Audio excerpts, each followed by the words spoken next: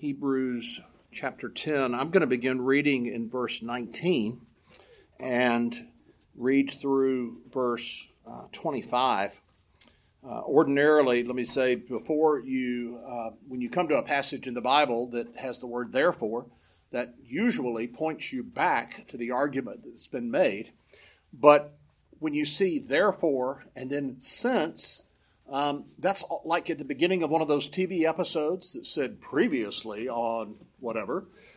So when the writer of Hebrews says therefore since, he summarizes what he's been saying in the verses prior. And so that's how he begins several of these verses.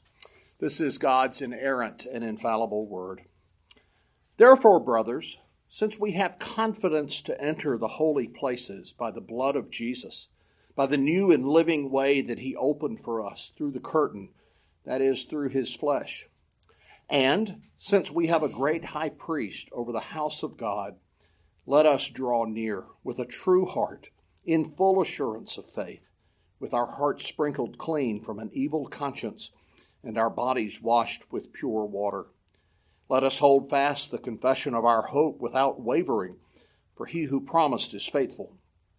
And let us consider how to stir up one another to love and good works, not neglecting to meet together, as is the habit of some, but encouraging one another, and all the more as you see the day drawing near. Thus far, God's inerrant and infallible word. The term frozen binomial may be new to you. It's not important that you know that term, but you know exactly what a frozen binomial is. If I were to tell you I were walking forth and back, and I were looking for pepper and salt, something about that just sounds like fingernails on a blackboard, doesn't it? They're words that go in a certain order, the way our minds think in English. And those are called frozen binomials. If I told you that I needed to tie up a few ends and odds before quitting for the day, that just doesn't sound right, does it? Or we were going to engage in a little error and trial. You have to think, trial and error. Maybe the worst one of these that would make absolutely no sense is if I told you we were going to go out for some roll and rock. Something's just weird about that. And more seriously in life, things properly go one before another. If you were to go have surgery and then they gave you anesthesia, it wouldn't be a very pleasant experience. Students, if you were to get your grades and then try to do the work, something just isn't right about that. You would end up being like the rooster who thinks because he goes out and makes noise every morning that that's what makes the sun come up. And of course we know that's not the case. In the gospel, in what God has revealed to us in the scriptures, the indicative always precedes the imperative. God doesn't say, do this, and then let me tell you what the benefits are of your doing that. No, the logic of the gospel is always, this is what God has done in Christ. This is who he is, and this is how you have been saved. It is a gift of God. It's nothing you've earned. And now, in light of what God has done, now this is how you ought to respond. This is what you ought to do. A great theologian of the early 19th or 20th century wrote a little simple book called Redemption Accomplished and Applied. And we always want to get that order right, that it's been accomplished by Christ Jesus. And then we begin to apply that in our lives. If we get that order inverted, then we'll begin to think, okay, now these are the to-dos I have to do. And if I can check enough marks on my to-do list of getting right before God, then perhaps, hopefully, possibly, he might accept me. And you see that legalism would just be crippling, and it would be a horrible way to live. But praise God, we don't earn our salvation, but in fact, God reveals to us who he is and his marvelous love for sinners and rebels like us. And then, only after that, does he call us to respond in obedience. I want us to look in these verses this morning in Hebrews chapter 10 and see that logic of redemption that has been accomplished, and then redemption that is applied to us, and then redemption that we respond to. There's a gospel logic to this passage this morning, and as we see our privileges. First, redemption accomplished. Look in verse 19. The writer of Hebrews says, "Therefore, brothers, since we have confidence to enter the holy places by the blood of Jesus, by the new and living way that he opened for us through the curtain." That is language referring back to the temple that stood in Jerusalem. It would have still been standing when Hebrews was written. And of course, there's also the imagery that the temple was a copy of the tabernacle that goes back to Moses and the children of Israel. After God redeems them from slavery in Egypt, then he says, now build this tabernacle. And he gives very specific instructions of what that tabernacle is supposed to be like. As that tabernacle, as the temple was built, there was the outer court, and there were the places that of course there was the court of the Gentiles. Then inside of that was the outer court, and that's where you came and you brought your sacrifice. And the priest met you, and he would handle the sacrifice, and then he would take that into the holy place, and only the priest could go in there. And then within that was somewhere called the most holy place. And the most holy place was where the Ark of the Covenant was. It was where the cherubim over the top of the mercy seat, over the Ark of the Covenant, symbolized the holiness of God and symbolized the rebellion of men and women and the provision that God had made for them. And the high priest was the only one who could go in there. And he could only go one day a year. And he went in for a very specific purpose, to sprinkle the blood that was there, symbolizing the shedding of blood and the forgiveness of sins. And you remember when Jesus dies on the cross, that veil. I mean, we're talking about not just a little curtain. We're talking about even thicker than if you've ever been around a stage or an auditorium and they have those really big, thick curtains. This is a curtain that would have been much thicker than that. It was a curtain that protected people from the overwhelming glory of God inside that place. And when Jesus on the cross dies, we're told in the moment when he died, that the curtain in the temple in Jerusalem was split in two. And this place that had been previously closed off, that only the high priest could enter, now had been opened up miraculously and wonderfully. And it had been opened for a reason. It wasn't just vandalized, but it had this purpose that it had of separation between God and man had been ended. There was no need for that anymore. Christ Jesus' work was finished. And now, just as man had dwelt with God in the Garden of Eden, as Adam and Eve had, now we would dwell with Christ. And so that new and living way had been opened. We're told in verse 19 that we have confidence to enter the holy place. We don't go sheepishly. We don't go as those who don't have, the badge. Maybe some of you work in offices and you need a certain badge or ID tag to get in. And maybe you have to swipe it or hold it up to a reader. You have confidence that I wouldn't have if I didn't have that badge to get into that place. But it gives us confidence to enter that place. And we see that confidence comes by the blood of Jesus at the end of verse 19. And it's a confidence to stay. It's a confidence to enter this place. Remember, the writer of Hebrews tells us in the previous chapters that earthly temple was simply a copy. It was a replica. It was an imitation of the heavenly temple. of the place where God dwells. And now, as this curtain is rent in two, we don't cower back like perhaps after a tornado or something and the destruction is there and we don't know if we should go in or not. But instead, we have confidence to enter that temple through the blood of Christ Jesus. The royal family at Buckingham Palace doesn't need a badge to get in.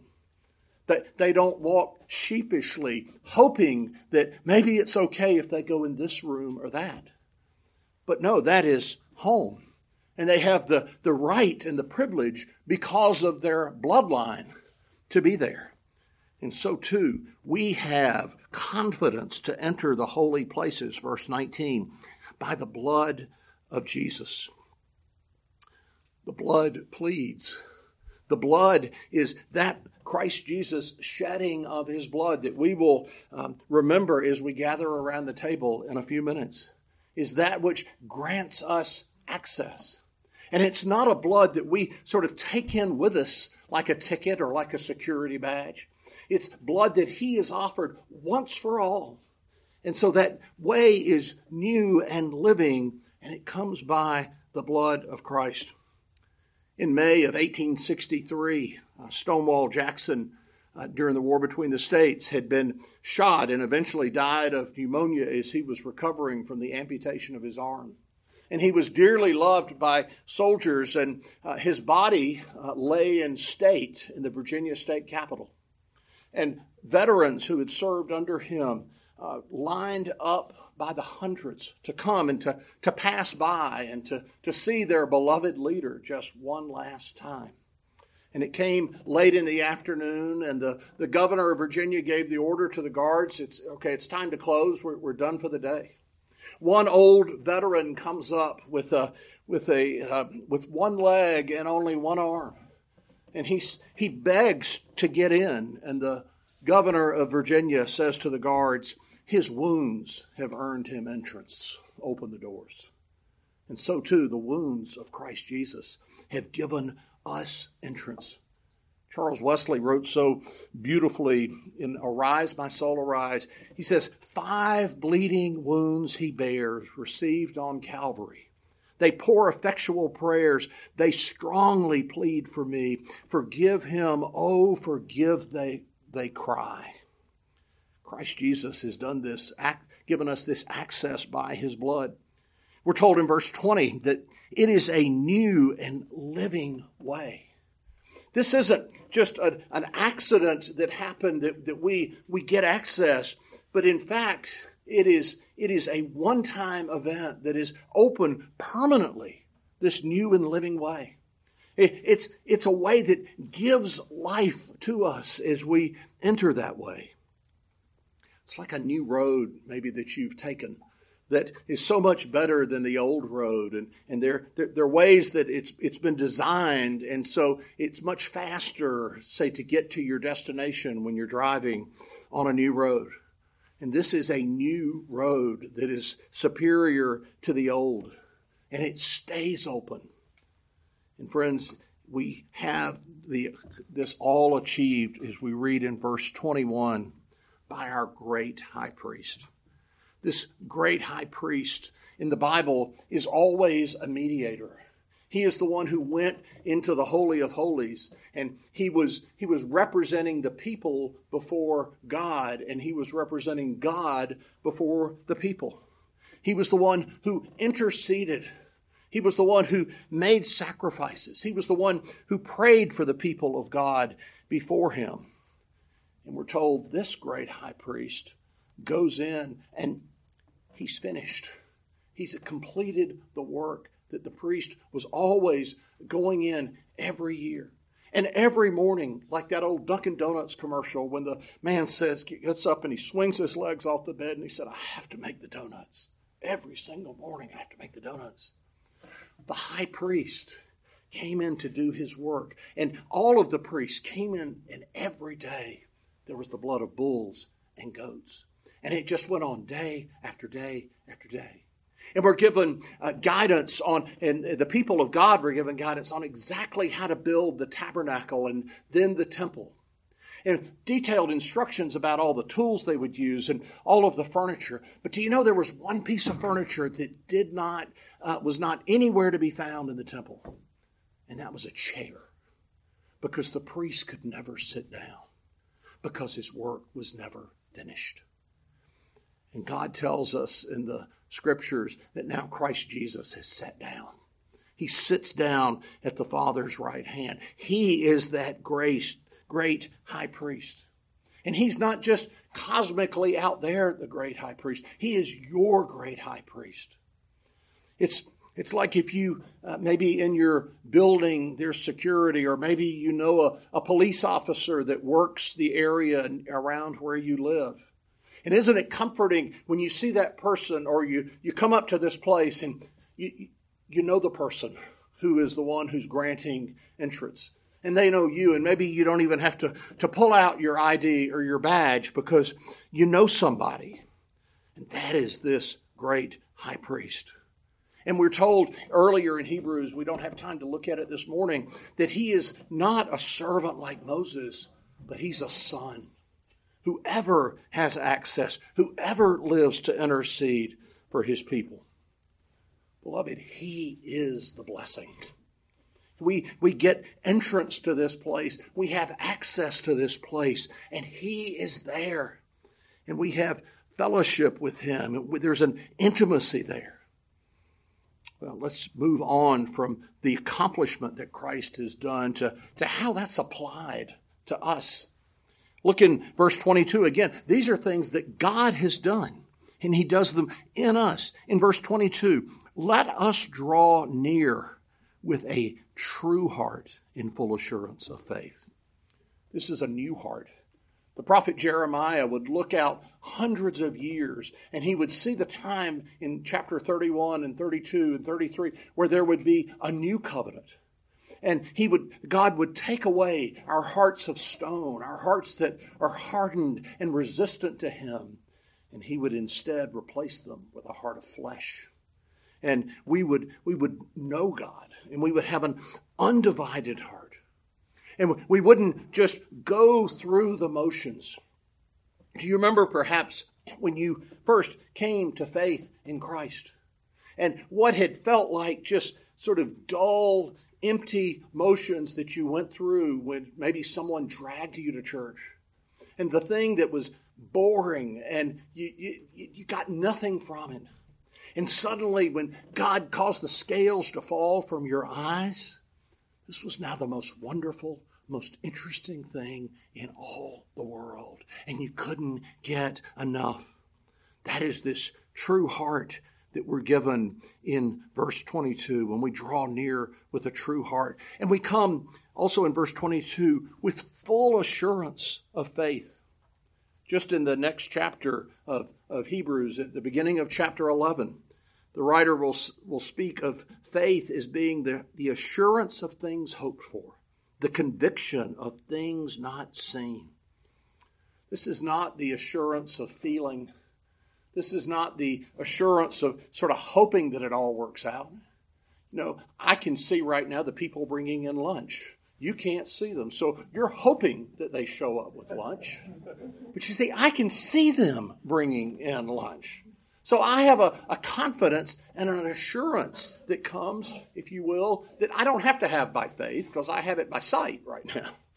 But this full assurance of faith, this certain confidence that Christians can have, is God has made his promises. And friends, that's why we look not to ourselves. We don't, when you are thinking about your faith, it isn't how much you can sort of muster up and work up and, repeat to yourself over and over how many times I'm going to have faith. I'm going to have bigger faith. I'm going to have greater faith. Faith is not the effort we expend. It's the object of our faith. It is even a weak faith that is looking upon a great Savior. As we turn not inward trying to work up some feeling or some conviction, but it is a gaze upon the Lord Jesus Christ, who has opened this new and living way, who gives us this full assurance that we now can walk by faith and until that day when we walk by sight. And that full assurance that I have been cleansed of my sin. And God is cleansing me. And He has adopted me. And He is making more and more of me into the family likeness. And that as I look back, I really am beginning to die to sin and to live to righteousness. And that one day, by faith, I know that every tear will be wiped away. And sin will be no more, and death will be no more. And I walk by faith and by confidence in that. And that is a gift of the Holy Spirit. We will never get there on our own, but it's a gift that God's Spirit gives us to see the world with spiritual eyes. And he goes on in verse 22, speaking about a heart sprinkled clean from an evil conscience. God gives us a conviction that what Jesus did, that this work that Jesus has done, that the writer has described in chapter 9, really has done something. That it's effective, that it's sprinkled clean, the objective reality of what Jesus now subjectively I know in my life. The song, the wonderful old hymn that's been sort of remade, I think, by the Gettys. When Satan tempts me to despair and tells me of the guilt within, upward I look and see him there who made an end to all of my sin. And this heart sprinkled clean from an evil conscience is coming from that. We're told in verse 22, the heart sprinkled clean and our bodies washed with pure water. When sacrifices were made in that earthly temple, the blood was poured out, and the blood would have been sprinkled by the priest. It would have been sprinkled on the altar. I'm not making a case for infant baptism, I promise. But the blood would have been sprinkled, and then the sacrifice would have been washed. And there was a big laver there, and the priest would wash the sacrifice, and he would wash his hands. And the prophet Ezekiel, back in Ezekiel 36, is looking forward to this day when Ezekiel says, I will sprinkle clean water on you, and you will be clean from all your uncleanness, and from all your idols I will cleanse you. Don't you know that feeling when maybe you've been going hard for a day or a day and a half and you've gotten sweaty and you just feel nasty, and that feeling of, if I could just get a good shower and feel clean again. Or maybe you've been in the hospital and you're waiting to get to a point in your recovery, and things will begin to be normal when you can just get a shower and feel clean. And the writer of Hebrews is telling us that this conscience has been sprinkled clean and the body has been washed with pure water, that there is an outward transformation that is taking place in us, that we have been washed clean, that we are washed clean and beginning to be renewed by the Holy Spirit. And though we see our sin more prominently and we're even more aware of it, and we're tempted to think we're actually regressing in the Christian life, God is showing us more and more of the work He is doing and has yet to do in us. Well, quickly, that brings us finally, not just redemption accomplished and redemption applied, but now what I'll call redemption responded, even though it's kind of responded to as we respond. We're given commands in these verses. Of course, in verse 22, the writer says, let us draw near. We draw near as we come to worship. We draw near as we come to the table. We're not like a puppy who has been beaten or kicked around and cowers in the corner whenever someone comes near it. You see, our sin ought to do that to us. It ought to cause us before a holy God to cower and to fear that we'll be destroyed any moment.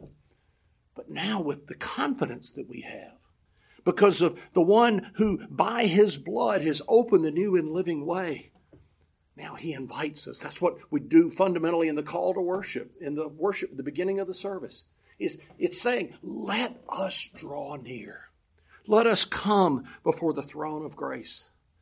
Brothers and sisters, let me encourage you to draw near Lord's Day by Lord's Day, but also to draw near.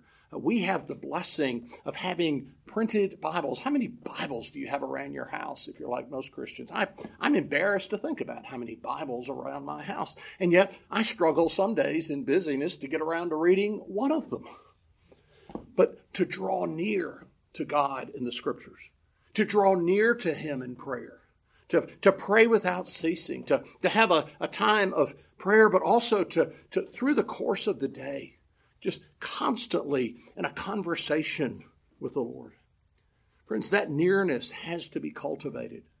I confess there are times I get up in the morning and I can't wait to get to the Bible. And then there are all the other days that I get up. And there's some discipline required in drawing near.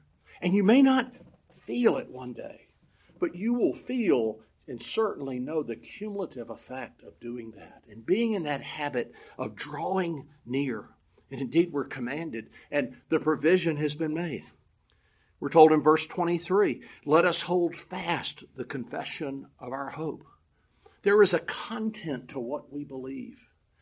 We said, or we will in a few moments, the Apostles' Creed. These things which we believe, these things upon which we stake our very life. And we are clinging to them as to what is true. The recipients of the book of Hebrews were tempted to go back to the sacrifices. They were tempted to go back to the temple and those things which were foreshadowing. How strange would it be if you decided, instead of looking at the real object, I think I just want to look at the shadow that it casts.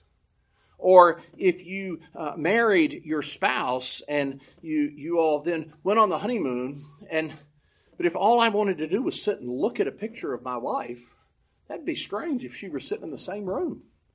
And so too, they were tempted to go back to the shadows, to go back to the things that were pointing forward to the reality. And so we want to hold fast the confession of our hope. That requires rehearsing and reciting and remembering. Because there is a conspiracy of the world and the flesh and the devil to make you and me forget, or to make us think that these things are not important or not relevant to everyday life. Which is why, verse 24, we need to stir up one another to love and good works. Now, if there is something that is easy to do in the polarized times in which we live, the hyper-political times in which we live, it is easy to stir somebody up, to point them to a particular tweet or a particular Facebook post, or to encourage them, depending on their political persuasion, to watch MSNBC or to watch Fox News. Oh, stirring up, we understand. Some people just enjoy doing that sometimes, just stirring other people up. But this is stirring up one another to love and good works, to remember the gospel, to believe the gospel. When I stir you up to love and good works, I'm reminding you of the blessing of what God has accomplished and what He has applied in in my life and in yours. What is the new reality? And I think I said in Sunday school, the Christian life is a one another kind of community. I mean, you could be a Christian and not be a part of a church and be connected to a group of other Christians in membership. But the Bible just doesn't know that kind of category. The Bible doesn't know what it is to not be in a place where we can do the one another's with each other, that we can outdo one another in showing hospitality, that we can love one another, that we can be kind to one another, that we can be tenderhearted to one another, we can serve one another. Go through some time with your search app on your phone or something and look at all of the one another's in the New Testament. It takes a body to grow, and that's what the writer is getting to in verse 24. To stir one another up toward love and good works. And then this final command in verse 25, not neglecting to meet together. Now, in times of COVID, people have learned how to not meet together. Some of us have gotten awfully comfortable with watching some great church somewhere or listening to some sermon on our podcast feed. And those are wonderful supplements and additions. But again, you and I can't do the one another's unless we're actually together meeting with each other as often as we can. And YouTube is just not the same. And podcasts are not the same. And you and I need to be with one another. And you may say, well, yeah, but I don't have the gifts to stand up and teach or preach or whatnot. I'm just going to all I can really do is come and sit. Friends, regardless of your giftedness, the command is don't neglect to meet together, as is the habit of some, but encouraging one another. And you may encourage through your words. You may encourage through how you serve, and I hope you are. But you may also just encourage by physically being there, by testifying that you believe in the resurrection of the dead, by testifying to the person who as they get up on Sunday morning says, I think this is the last week I can do this. It's not working for me. And perhaps as they come and you're in worship and they see others in worship, the Lord uses that to spur them on. There was a lady in our church in Greensboro who had gotten married later in life after she lived with an adult parent, and that parent eventually died, and she married a much older man, and it was really an unhappy marriage of being unequally yoked, and she came to realize that later in life. And her husband got sick somewhat suddenly, and within a few days had died, and she called me on a Saturday night to tell me that he had died. And so we talked on the phone some, and that Sunday morning, she was usually early to worship. Looked up, and here comes Karen walking in. It's like, Karen, what are you doing here? And she said, where else would I be this morning? What am I going to sit home and do? I need to be with the rest of you this morning. And friends, how true that is. And that, in its own way, Karen was testifying that she was not neglecting to meet together. I'm not saying there aren't times when you're sick. I'm not saying there aren't circumstances where we're just not maybe ready to face people.